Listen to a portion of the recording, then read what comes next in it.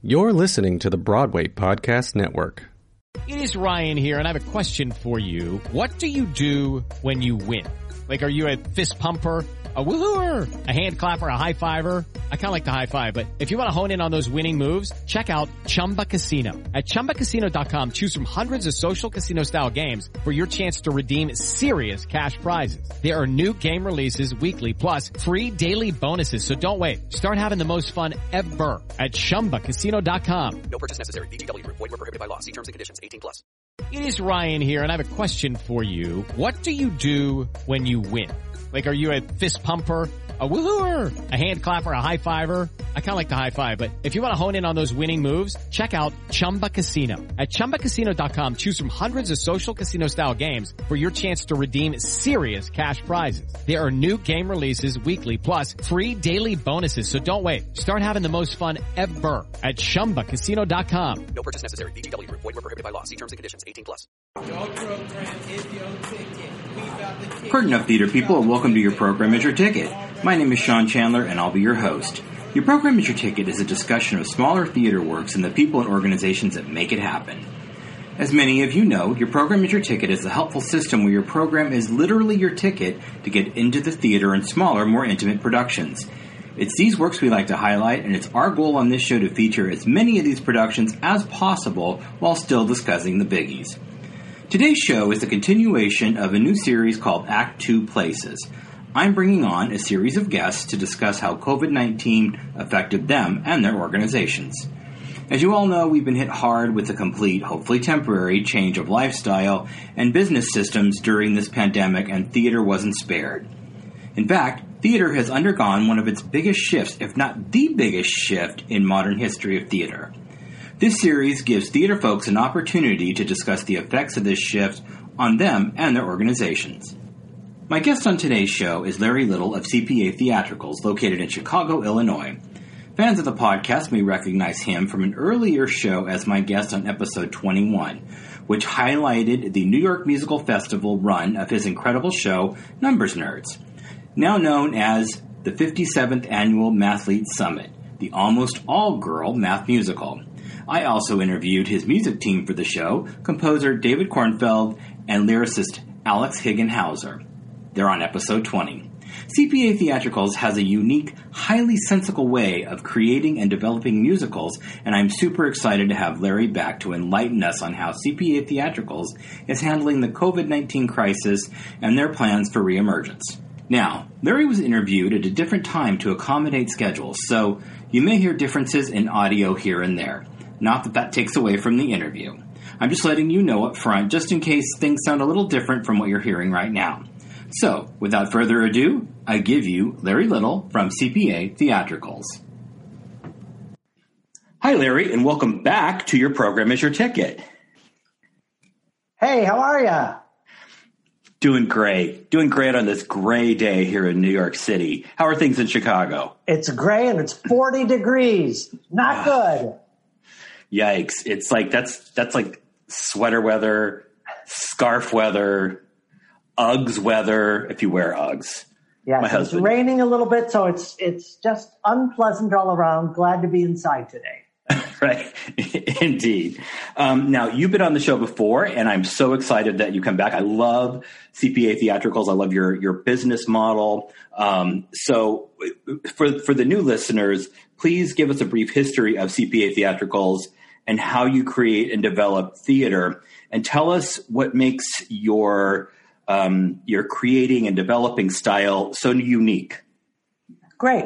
CPA Theatricals is a nonprofit organization. I started it in 2003.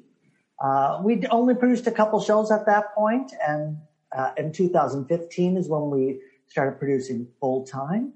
And what we focus on is creating and developing new musicals for underserved populations.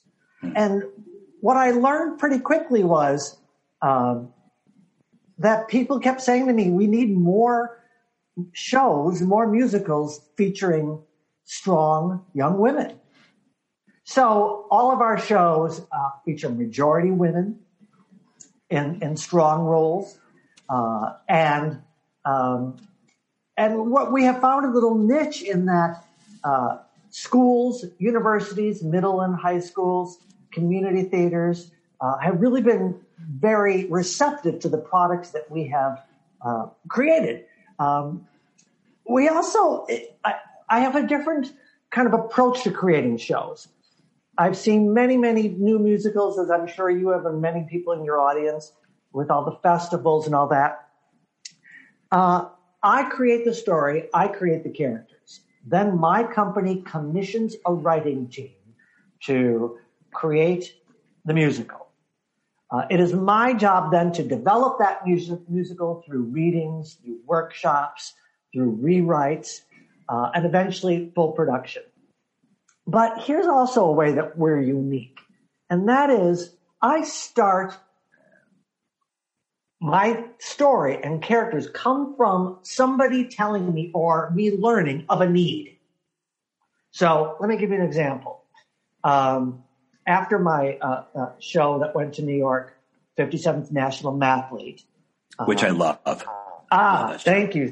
We've had a lot of success with that. It's now being licensed by Theatrical Rights Worldwide, and we're very grateful about that. Well deserved. Yeah, thank you. Somebody came to me and said, you know what? I really wish you'd do a Christmas show. There are really no great Christmas shows with a bunch of roles, leading roles for young women. And I thought about that, and I did a little research, and I went, my God, I couldn't find any. So I created The Land of Forgotten Toys, a Christmas musical. And that has 4 strong leading women roles. And that took quite a while to do, but it started from a need. It started from somebody saying to me, I wish there was this out there. I think as we're going to get later on, we're going to talk about the Zoom musical that we created. But that's a way in which we are really unique in that I hear or learn about a need and I create a show to meet that need. Excellent. Now, I know that CPA, or I feel like CPA, those letters have a double meaning for your company.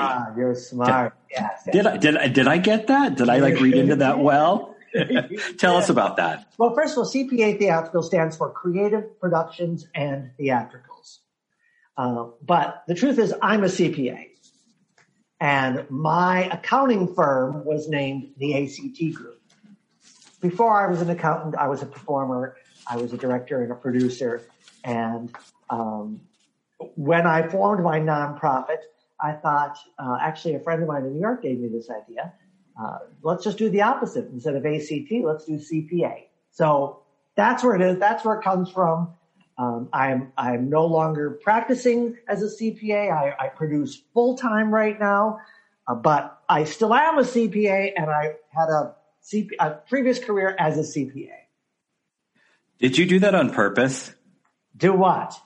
Did you name CPA Theatricals because those are the initials that are part of the name, but because you're also a CPA? Absolutely, that's why I did it. Just smart. Just like when I started my CPA firm, I named it ACT because I was an actor, and I wanted that to be as part of that. My previous career, I was a CPA, and I went into that kicking and screaming. When I left show business in my late 20s, early 30s, I went into a deep, deep depression. Sure. And I spent 2 weeks, just crying and saying, but I left it. I left it all completely. But my goal was always to return to it at some point. At some point, after I made enough money, after I was at a point in my life, I was going to return to show business. But I always had a little bit of that theater background to showbiz in me as I ran my CPA firm. I did a lot of tax returns for actors and theater companies and a lot of nonprofit audits for theater companies and other nonprofits in the arts. So I always kind of had my hand in it there. Very cool. I just thought that was so clever. I think that's so clever. I really do. Well, I'd love to take credit for that, but I didn't come up with it. A friend of mine in New York said, why don't you name your company, blah, blah, blah. And I said, hey, what a great idea. Hey, that's okay. I mean, you took it and you ran with it, and kudos to you and your friend who came up with the idea. I always think that it's really, really important to have good names, titles, and things like that. I mean, it's the intro to the business or the production or what the play, the musical, whatever it is. And I could totally relate to having to pull away from theater to do other things. I mean, I've had to do that before, and it's sad. Sometimes life gets in the way and you have to do it. But it never, ever, ever leaves. Yeah, you're right. Mine was just a little peculiar in that I performed. I was a performer, actor, singer, dancer for a long time. And I did the show of my lifetime. And in the middle of our long run, I got stage fright. Lucky Land Casino, asking people, what's the weirdest place you've gotten lucky? Lucky? In line at the deli, I guess? Aha, in my dentist's office. More than once, actually. Do I have to say? Yes, you do. In the car before my kids' PTA meeting. Really? Yes. Excuse me, what's the weirdest place you've gotten lucky? I never win and tell. Well, there you have it. You can get lucky anywhere, playing at LuckyLandSlots.com. Play for free right now. Are you feeling lucky? No purchase necessary. Void where prohibited by law. 18+. Terms and conditions apply. See website for details. Really? In the middle of the show, actually 5 minutes before the show was about to go on, I got stage fright. Knowing you, I just can't imagine you getting stage fright. Yeah, that's what everybody says that. But you know what? It's terrifying. And It was enough that I said to myself, after that performance, I said, I'm never doing this again. And I never performed again. Oh, I transitioned into directing and producing, but that was it. That was it. And then the other impetus for me really giving everything up was I was doing some print work at the time, and I got a big fat print job, and it paid me a ton of money, and I bought a condo with it. And I thought, this having money is kind of nice. Mm-hmm. So it was all those things that coupled that I said, I'm going to give up show business altogether. Wow. Well, it's like I always say, you got to water the money tree. You really do. you have to. Yeah, you do. And at that critical age of late 20s, early 30s, you have to do something. Yeah, absolutely. I hear you. That is sort of the point of view of the 20s and 30s individual.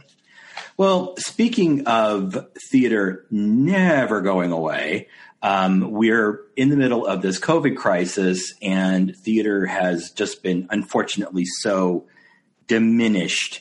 And I think that one of the things that we're seeing is the strength of theater, and that people are doing theater differently for a while. A lot of these people are actually finding new ways to do theater that they're going to incorporate once we're all vaccinated and we get out of COVID, or we have herd immunity, or whatever it is. Tell us how the COVID crisis affected CPA theatricals. What were those first few days like when we all had to shut down? Yeah. So, we all have stories like this. I was scheduled to go to New York March 17th. I had a week planned. I was meeting with the licensing company about handing over my next two shows. I had two Broadway producers who I was scheduled to meet with because they just saw my Christmas show. It was just kind of on and on and on and on. It was great. And of course, 5 days before, everything shut down. Slam, yeah. So I took, the same month that everybody took, and was depressed and in denial and got angry and all that stuff, and stayed at home. And by the way, the weather in Chicago at that time was horrible. You couldn't go outside. It was raining and snowing, and you couldn't get any exercise, and we had stay-at-home orders, and it was just awful. And then I got an email from a teacher who said to me, please, can you help us? We were scheduled to do Matilda.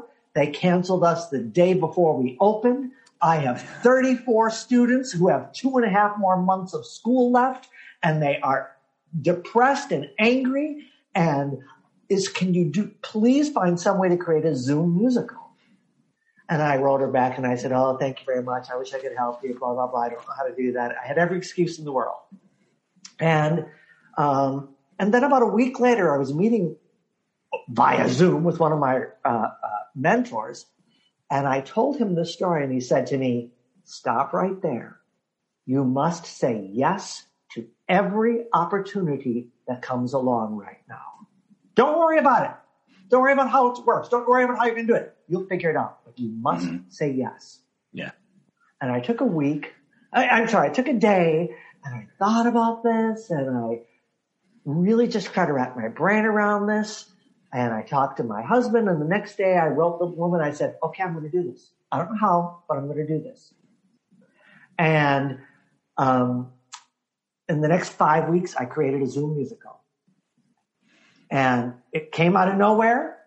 And I did a series of interviews with a whole bunch of students, middle school, several versions of high schools, people from all over the country. And we created, and they gave me the ideas, and I created the characters for a show called The Mystery of Custodia. And by the way, I started that conversation with asking the students, you know what, I'm going to do this. What should I create? You know, should it be a drama? Should it be a comedy? Should it be a mystery? Should it be a farce? Should it be a mockumentary? And almost unanimously, they said mystery. And then I said, well, you know, what's mysterious to you? And they pretty quickly said, well, we know we have school, we have home, and we have church. That's about all our lives, and sports. So I narrowed it down and kept asking questions. And finally, one teenager said to me, you know what I always found mysterious was that whole basement of the school, you know, Custodia. And I said, wait a minute, what's Custodia? And she said, well, that's what we call where the janitors live, where they keep their stuff. And I said, can I steal that name? She said, of course. So that's how we came up with the title. I took a week to create the characters and write the story. I hired I gathered my team together, and I said, here's the deal. You have to give me 100%. If you cannot devote all of your time to this, say no, because I'll find somebody who can. Everybody was out of work at that point. Right. And so I quickly found my team. I told the book writer, you have 1 week to write the book. You don't have 8 days. You have 1 week based on my story. And then I told the composer he has 1 week to write 13 songs. Well, that wasn't very easy. And because I have to approve everything, he said to me, okay, I'll do it, but you have to approve my songs within 2 hours. And I said, I'll do that. And I approved everything except the finale. And I said, I think you can do better. And he got a little angry with me. And then, of course, he wrote the best finale in the world. And we took a week to polish it.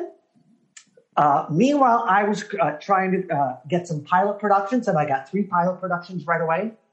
3 teachers said, I'll do it right away. I'll do it. So we did the pilot productions. And so in 7 weeks, everything was done. Wow. And yeah, it was beyond what I could have imagined. And the show's good. That's the funny part. The show's good. You know, there's a bunch of Zoom musicals out there. Some of them are not so good. But I wanted it to really be good. I wanted the music to be great. I wanted the characters to be funny. I kept saying, we got to do a comedy because nobody wants to talk about this damn pandemic. You know, right. I mean, they all want to, but we really want to. One little girl said to me, you know, she was about 8, and she said, I'm just tired of this. Can we just not have a show about COVID? And I went, okay. And I really felt her pain, and I really heard what she was saying, because, you know, a surprising amount of students wanted a show about this, you know. And I said, and then a teacher said to me, there's already a couple shows out there, you know, do something different. So I did. And so we created this, and on a lark, I kind of hit, the lottery, and I've given over 800 perusal copies away at this point. Cool. And we've had almost 40 productions, 40 licenses so far. Really? Yeah. And that didn't really start till August, September. So many teachers and community theaters had already chosen their season. I have a theater in Texas who's a community theater, and they're doing this with adults. And they're doing it on the stage, but no audience. Right. And they're filming it that way. I am still shocked by what the different precautions are across the country. I mean, I'm sure you're reading this stuff too. There are community theaters and schools doing full productions, whether or not masked, I don't know, with a full audience. You know, I'm still in shock over that. Right, yeah. We say to our when we license the show, we say to them, please follow the guidelines of the CDC and your local health department. Don't put people's lives in danger. And there's a theater educational program that came out with a long list of precautions that schools should use. So did the American Association of Community Theaters and university theaters as well. So we just hope everybody's playing safe, but they're still doing theater, whether it's a Zoom musical, whether it's socially distanced musical, or whether it's full musical. They're still doing theater. The professional world hasn't made that leap yet. Not in Chicago. There is nothing going on in Chicago. Nothing on a live stage. Nothing outside. So the transition was slow but fast. And kind of rode away. Love that. Here's one other thing, and that is when Mystery of Custodia took off, I had somebody say to me, I love your Christmas show. Can't you adapt this to be socially distanced? Oh, and I thought, oh my God, how do we do this? There's all these characters, there's dialogue, there's group numbers. And I talked to my dramaturg, who was also a university teacher and a director. And I said, put your director hat on and tell me, can we do this? And he said, well, I don't know. Let's try it. So in about 4 weeks, we then took our Christmas show, The Land of Forgotten Toys, and adapted it for virtual staging, meaning no touching, everybody's 6 feet apart. There's only one group number in the end. Everything else is a solo. It's all meant to be socially distanced, wearing masks. So that became available. An adaptation of our full-length Christmas show. I was going to ask, have you set a goal with your teams to make shows like The Mystery of Custodia something that can be a fully staged production once we're through COVID and we can have audiences and actual plays that we had before? Yes. Can it be done that way? Absolutely. Well, certainly Land of Forgotten Toys. It's already a full production. We just adapted it the other way around, so they could just do the full production. I have a school that has all levels from grade school all the way up to adults that has already booked The Mystery of Custodia as a full production. Cool. They're not going to do it yet. They can't do it yet, but they've paid the license fee. They're going to do it. And it never occurred to me that this could be done. And then the director said, oh, yeah, I can very easily see this done on the stage. And so I thought, oh, hallelujah. Well, yeah. I mean, it's more opportunities to do the great work that you develop and create. And that's great. I've often said that it's when we're pushed and we feel like we're against the wall as artists that we start to come up with these ideas we would have never come up with before because we get in a comfort zone. Right. It's so true. I never would have done this if that teacher hadn't reached out to me and said, why can't you do this? Mm-hmm. And I would never have done this unless my mentor said to me, you must do this. And then how on earth do you create a musical? It's only 35 minutes long, but still has to have a beginning, a middle, and end. The second song is the I Want song. You have the 11 o'clock number. You've got the big reveal. How do you do this in 5 weeks? But at that point, just as you said, everything was, nobody had jobs. Nobody, right. Everybody had all this creative energy, and they'd all been, in their house for 5 weeks. Yeah. Yeah, it's funny because I was doing some projects and part of it involved utilizing actors, and a lot of actors that I wanted to utilize well, not a lot, but a few, they were busy. And then all of a sudden, COVID comes and everyone got unbusy pretty fast. And so it's, beneficial for me, but they're still, grasping for work and things like that. And I was glad to give them the work that that they had. Aside from, first I have to say, Larry Little gets more done before 7 o'clock in the morning than most people get done all week. Well, you're absolutely true. That is my creative time. I'm a morning person. I had friends in college who used to say to me, if the phone rings before 8 a.m., you know who it is. That was before the internet. Yes, I do. I'm a morning guy. When I'm in production, I'm starting at 5:30 in the morning. Wow. But I'm in bed at 9 o'clock, so that's okay. I am too, but I'm usually watching TV, and at 5 o'clock in the morning, the only thing I'm really looking at is the back of my eyelids. It takes me a little while. I don't start at 5:30, but I'm up about 5:30, 6:30, yes. Wow, that's great. Now, aside from the speed and the productivity, because that was definitely a must, have you adjusted any other of your systems or creation or developmental process while still staying true to your mission statement? Is there anything else that you wanted to add in above and beyond that example? That's a great question. Thank you. One of the things that we did do is we do musicals. This is what we do. We do musicals. But a teacher wrote me actually on Facebook and said, I have non-singers this year. You have no plays. And so we converted Mystery of Custodia to a play. And we had all these sound effects. We added sound effects. We added additional scenes. Did I ever think I'd be creating and developing plays? No.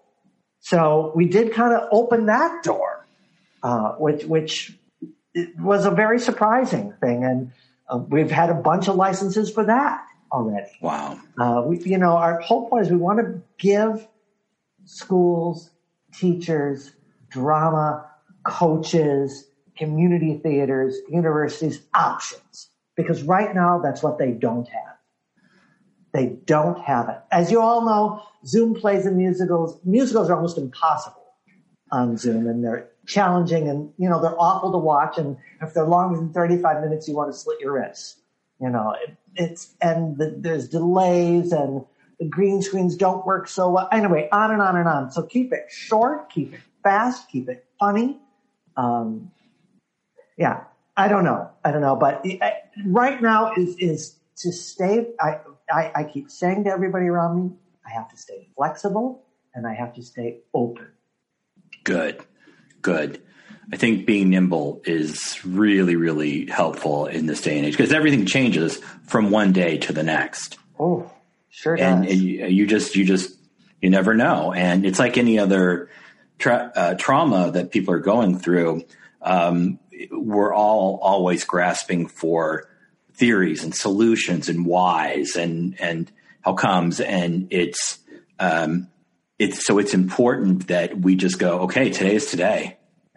Today is today. What's on my schedule to do? Make sure I fill it up with a few more things so that the week is full. Let's look to next week after that. You got it. Yeah. That's hard for me. I don't know if that's hard for you, but I've got one of those minds that projects, 5 months ahead of time. Even though I sleep a lot and I sleep in, I still do that too. Yes.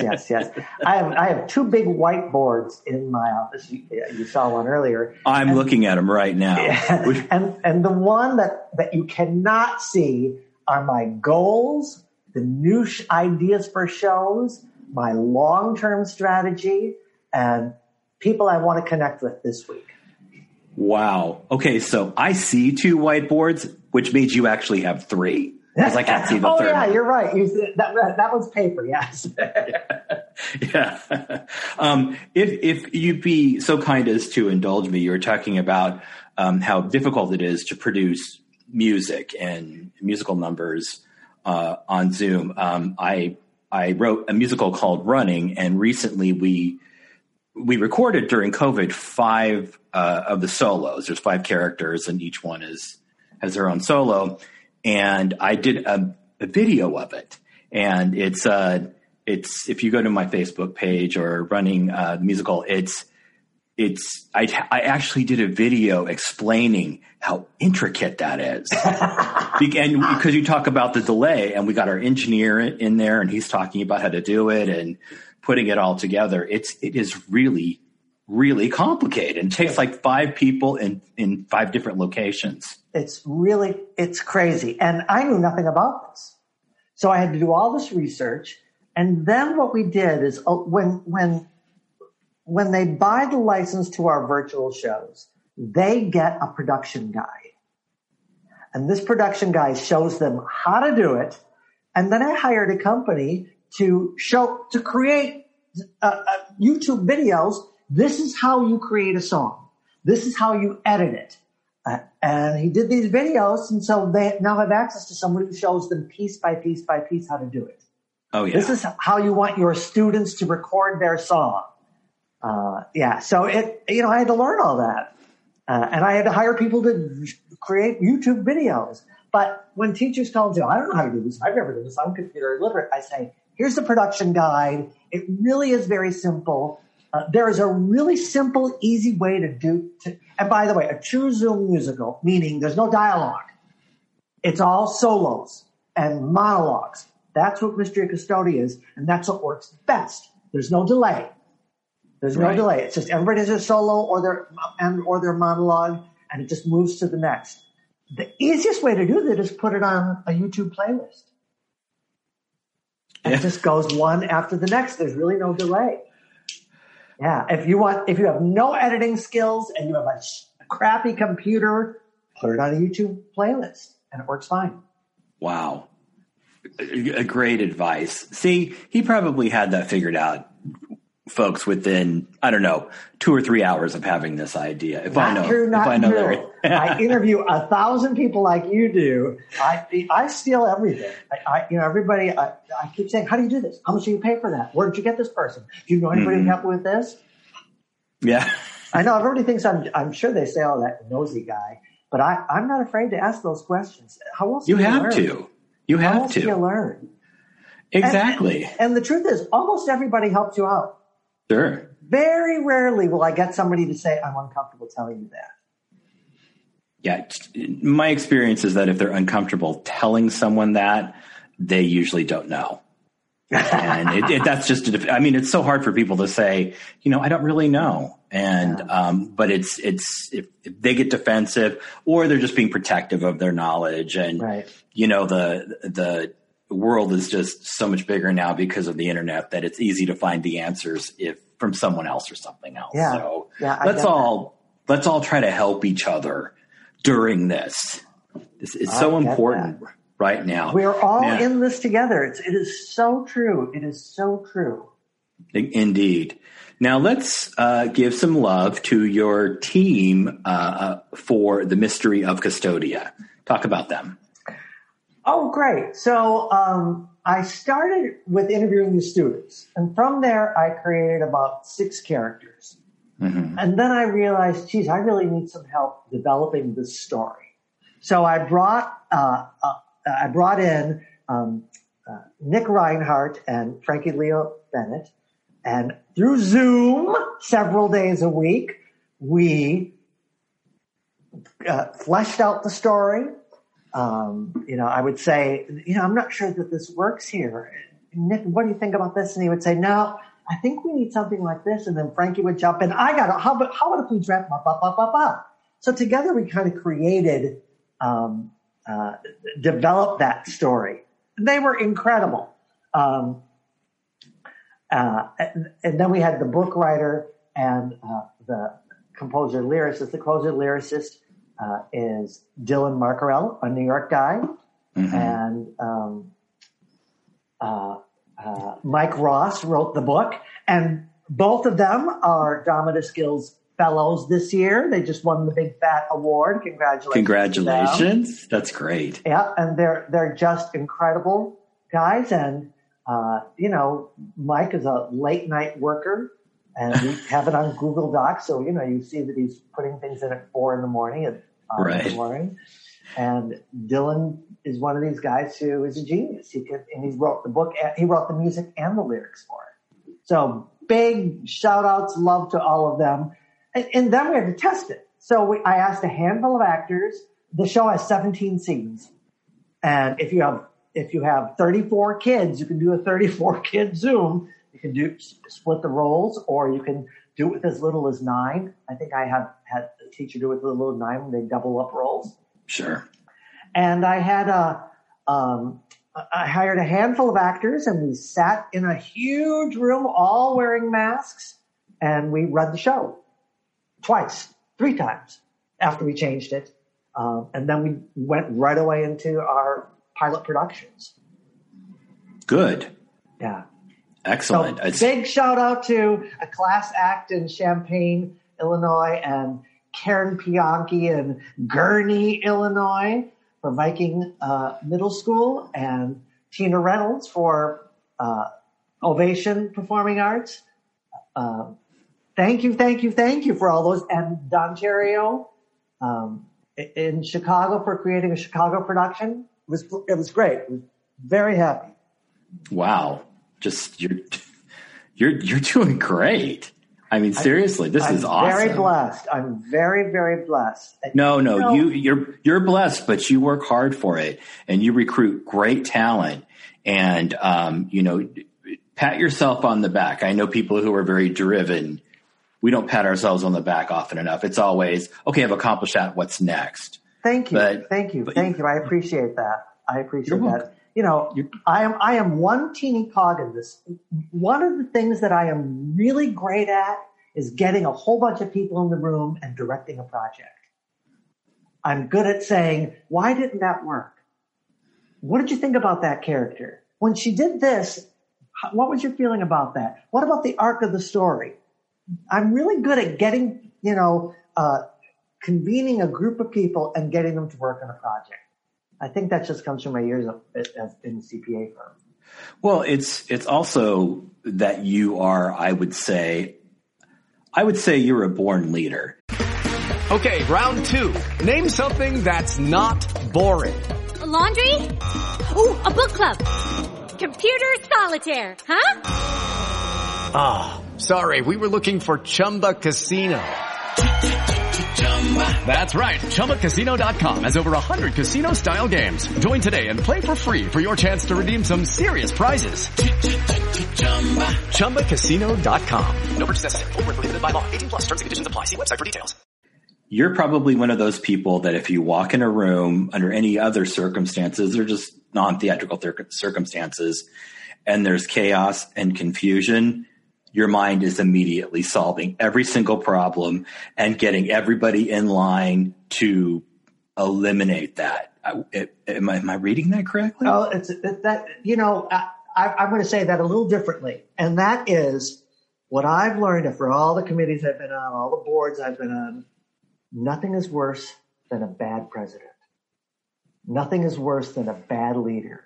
Mm-hmm. That just drives me insane. So if you got a great leader, I'll be happy to be number 2, 3, 4, or a follower. Boy, if you got a bad leader, I'm going to be the first one to say, here, how can I help out? When's your term up? Yeah. Right. And one of the things that I'm finding in doing this series of shows is that the leaders are all stepping up. They are. Fascinating. That's great to hear. It's one of the themes. And I think that that's one of the things about leadership is that it can be developed, it can be instilled, but for the most part, it's inside. And what the leader does is the leader says, we need to pull this together. We need to get things back on track. We need to make the proper adjustments that we need to make, and we need to keep going. And it's great. I love it because we need to listen to each other. True. Very true. And we need to listen to each other. One of the pivotal moments in one of the shows that I created, the idea came from the drummer. We were in the show and we were in the talkback session, and, you know, the elephant in the room was there, and, you know, someone said, I don't think this really works. And I said, does anybody have a possible solution? And no one said anything. And all of a sudden the drummer said, well, you know, I think blah, blah, blah, blah, blah. And then we all looked at each other and went, you know, that might work.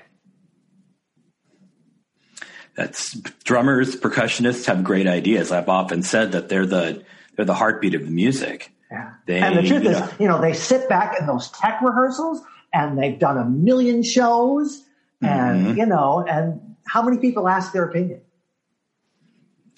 Exactly. And again, that's another example of good leadership is being open to other people's ideas and opening up the room, because you will get a lot of great ideas. And a good leader also needs to be able to say, you know, maybe not for this show, but another show, although I appreciate you having the idea. Yeah. So you're not shutting the person down as well. Yeah. Wow. Yeah. That's one of the very things cool. that I always talk about when we're in that talkback session, in the creative session, is it is not helpful for you to say, I didn't like this didn't work for me, without having a solution. Yeah. You know, how helpful is it to say, I just didn't like that she rode that bike at that point? Mm-hmm. Well, tell us why.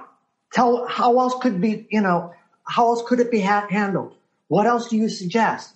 It just is so unhelpful when people are just so negative about something without having a potential solution. Right. I mean, I might say, I don't know why, but that feels wrong. And I personally don't have a solution, but I'm opening it up to, I'm willing to hear solutions for that. And you will, not only is it good for morale, but it also just develops the musical or the piece into such a wonderful, stronger show. And I mean, I completely agree with that. And one last thing about that, and that is, many times, and I really say to people, if you're going to say you don't want something, you don't like something, just think of anything that you think in replacement. Because sometimes you say something outrageous and it clicks in somebody else. Mm-hmm. You know, okay, so she doesn't take the motorcycle, she takes a boat. Well, she can't take a boat, but she could float on an iceberg. You know, something like that. Sure. You know, exactly. So it's helpful just to, when you say, it doesn't work for me and it doesn't do this, but maybe she could blah, blah, blah, blah. It may not be the right solution, but it creates a brainstorming session. And sometimes it really creates genius solutions. Yeah, sometimes you're absolutely right. It opens it up as opposed to shuts it down. Yeah, absolutely. Let's talk about Chicago overall. You were mentioning earlier that really not a lot with theater is going on in Chicago. Not live on stage. There's nothing live on stage. There are, we have wonderful Porchlight that is just continuing to do. I love Porchlight. I do. Oh, they're continuing to do incredible Zoom and video shows. There's Goodman has now streamed their Death of a Salesman. Steppenwolf is starting to do stuff. I think Writers Theater is starting to do stuff. They are starting very, very slowly. And a handful of shows are doing plays. I watched a Zoom reading of a brand new musical a couple of weeks ago. Very, very slowly things are starting to take off, but absolutely nothing live on the stage. Nothing. And, the sad part is we've had a whole bunch of theaters close. Yeah, just closed. That sucks. They can't pay their rent. Can't pay their rent during this time you close your doors. Yeah. Yes.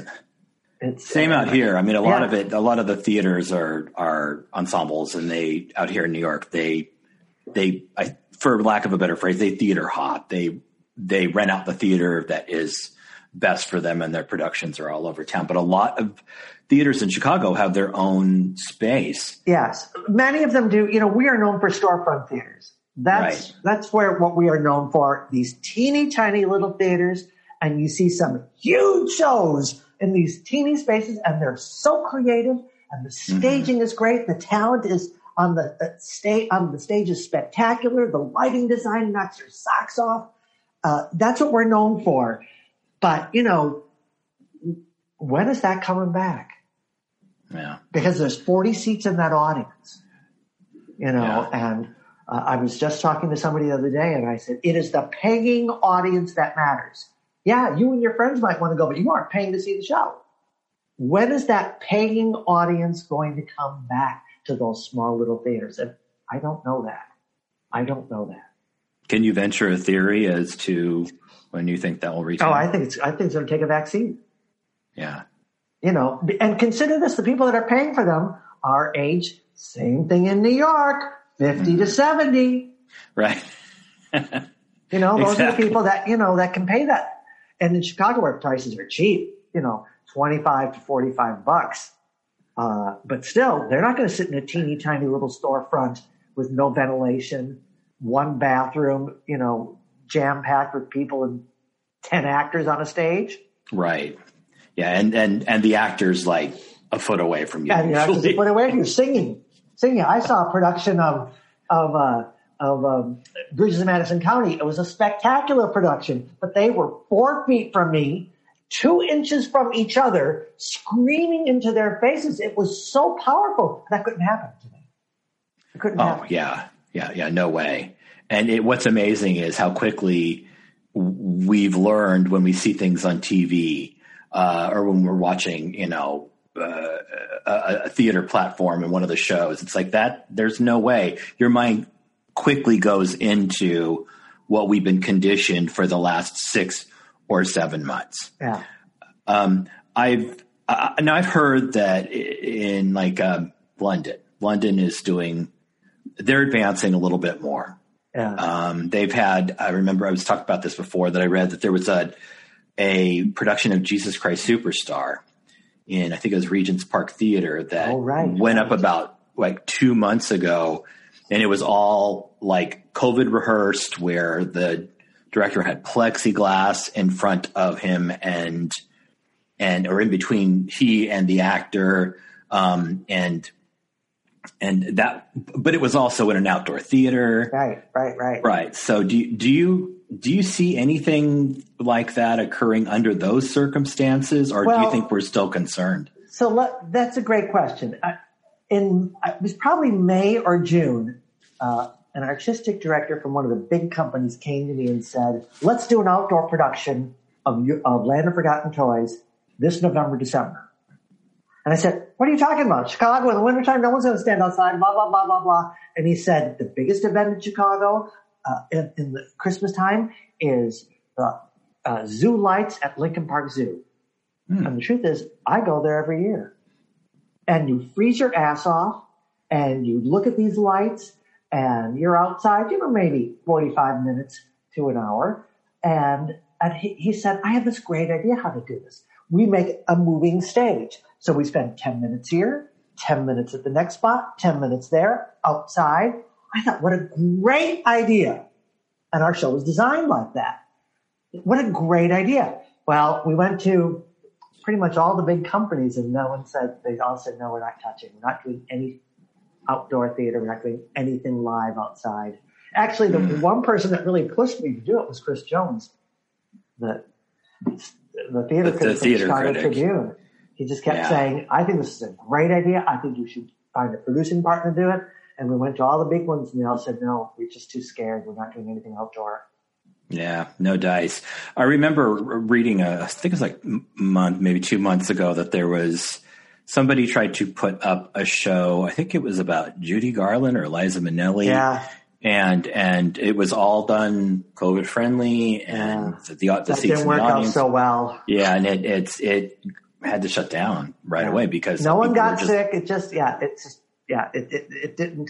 do. Yeah, so it was not a good thing. Wow. Now, are you finding that you are more active in your approval process based upon COVID? I know you talked about that a little bit earlier, but will you, based upon what you understand the school or theater company is going to do with the project, will you put the kibosh on it? Or will you adjust things or make them adjust things? Oh, no. I mean, once I license it, I stay out of the way. Okay. And all my shows are licensed right now are licensed to a company. So I'm completely out of it. So Mystery Custodia, Land of Forgotten Toys, and my other show, Girlhood, is all being licensed by Stage Rights. They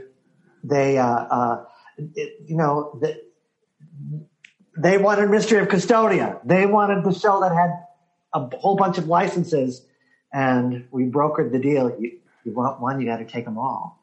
And they went to look at them. They saw the scripts, saw the videos, and music, and they were like, great, these all look wonderful, we'll take them. So I stay out of that.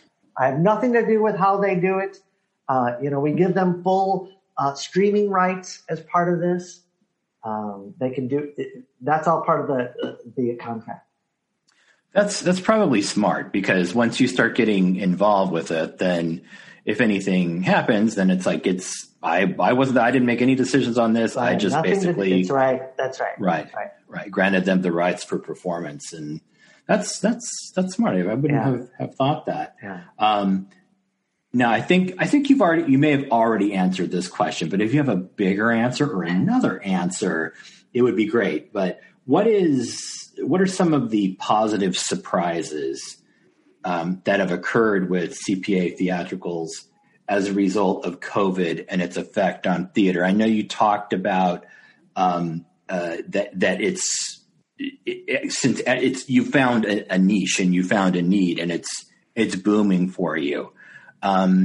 Is there anything else, maybe something personal that you learned about yourself? Well, I haven't really thought about that.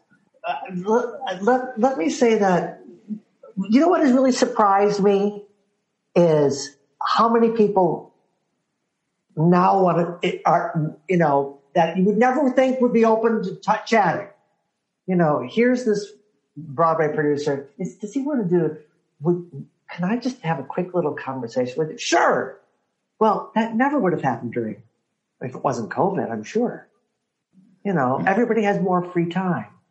And I've been really lucky to reach out to people and say, can I just chat with you about this idea that I have? I'm one of these people, I don't have this instant feedback. So many people say, I know immediately if this idea worked. I know immediately. That's not me. I got to sit with it. I got to think about it. I got to talk to people about it. I got to let it rumble in my head before I come to a conclusion, before the idea is fully formed. And I've been very pleasantly surprised how many people have said, yeah, let's chat. Yeah, I'll talk with you about that. Yeah, let me read that and give you some feedback on that. Wow. So that's a very positive thing. It is. I found that there's been a bit of this is kind of a rough phrase for it, but a leveling of the playing field. Everybody has only the same limited options. And even if they were, up here, they have to come down to here, or they have to, this is very rough. And, but we all only have certain things that we can do. And the key word in that is all. Yeah.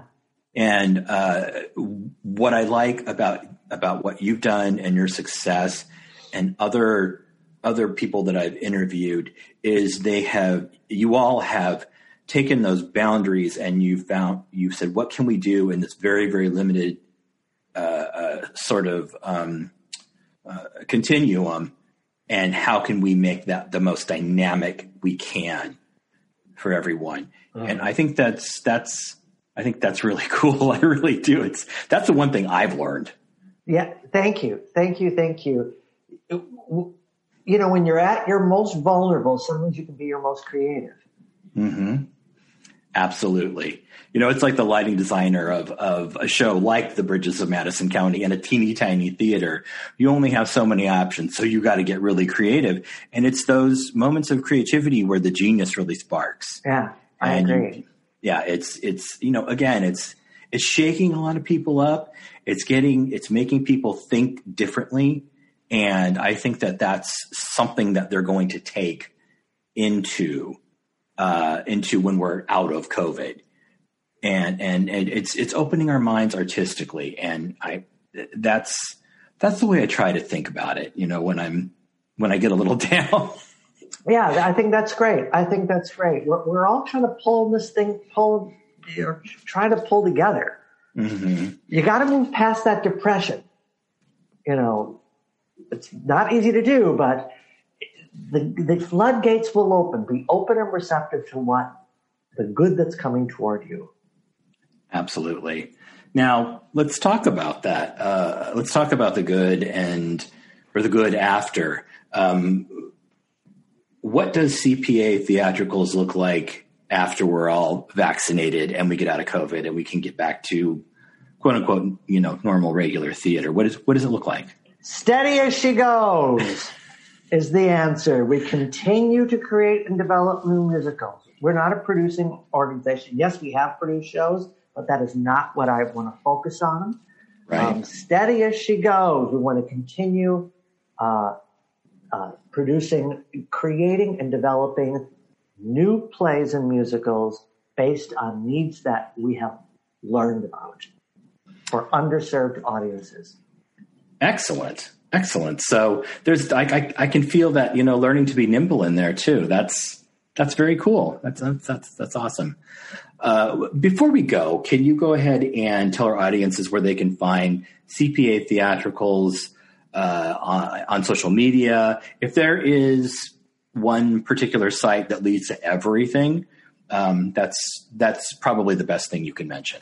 CPAtheatricals.org. Mm-hmm. Website takes you to our Facebook page, everything else. You can listen to our music of all of our shows right there. My semi-monthly blog is on there. CPAtheatricals.org. Cool. Excellent. Well, thank you so much for being with us again, Larry Little of CPA Theatricals. You're a terrific guest. I love talking to you. Last time I saw you, I think it was when we had lunch out here. I think it was last year sometime. We just sat there just gabbing about theater for 2 hours in the hummus restaurant. And it's cool. Love that place. Thanks for joining me. Oh, yes. I mean, we've been there a couple more times. And we've gotten delivery from there as well. Oh, yeah. Gotta keep them going. Yeah. Trust me, I am. Lots of takeout and delivery. I mean, same thing as before, but now I have a good excuse. What else am I going to add to my visa bill? Anyways, it's marvelous to talk to you. You're so smart and you're so creative. And I wish you and CPA Theatricals and all your teams that you put together there, like so much success and broken legs. I'm thrilled that that you're filling this niche for all these schools.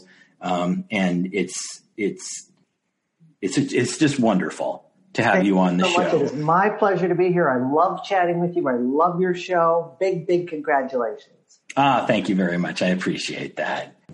Well, folks, the proverbial 11 o'clock number has been sung and the vows have been taken, so it's time to lower the curtain. Once again, a big thanks to my guest, Larry Little of CPA Theatricals. He's so awesome. You can find more episodes of Your Program Is Your Ticket at facebook.com, Your Program Is Your Ticket. I'm on Twitter at Program Ticket. I am also on Stitcher, Player FM, Podcast Addict, Podbean, Pocket Casts, and Deezer. In addition, and of course, Your Program Is Your Ticket is on iTunes, and it's now featured on the theater website Thespy. Join their website, you'll love it. Also, big major thank you to the amazing Broadway Podcast Network, who has honored me with a place on their incredible theater podcast platform. Broadway Podcast Network is all about creating an engaging, immersive, user-friendly experience where theater stories of all kinds can be easily found, shared, and enjoyed. please visit them at my landing page there at bpn.fm/YPIYT. Again, that's bpn.fm/YPIYT, which stands for Your Program is Your Ticket. Isn't that clever?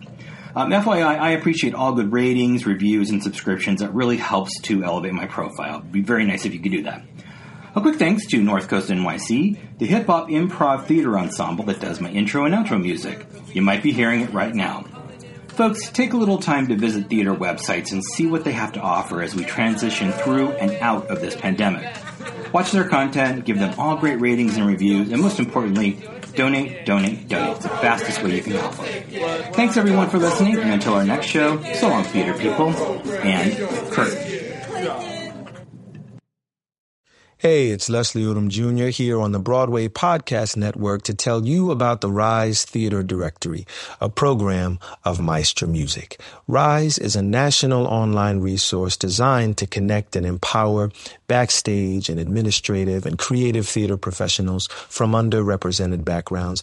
If you work or aspire to work in the theater community, this can help you find your next project. And if you hire theater professionals, search the Rise Theater Directory to find your next team. Create your profile now and get more information by visiting risetheater.org. That's theater with an RERISETHEATRE.org, because only together we rise.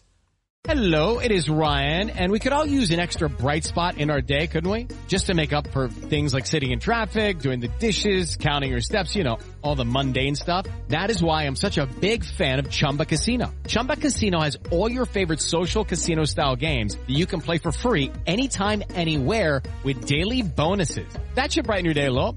Actually, a lot. So sign up now at ChumbaCasino.com. That's ChumbaCasino.com. No purchase necessary. VGW Group. Void where prohibited by law. See terms and conditions. 18+.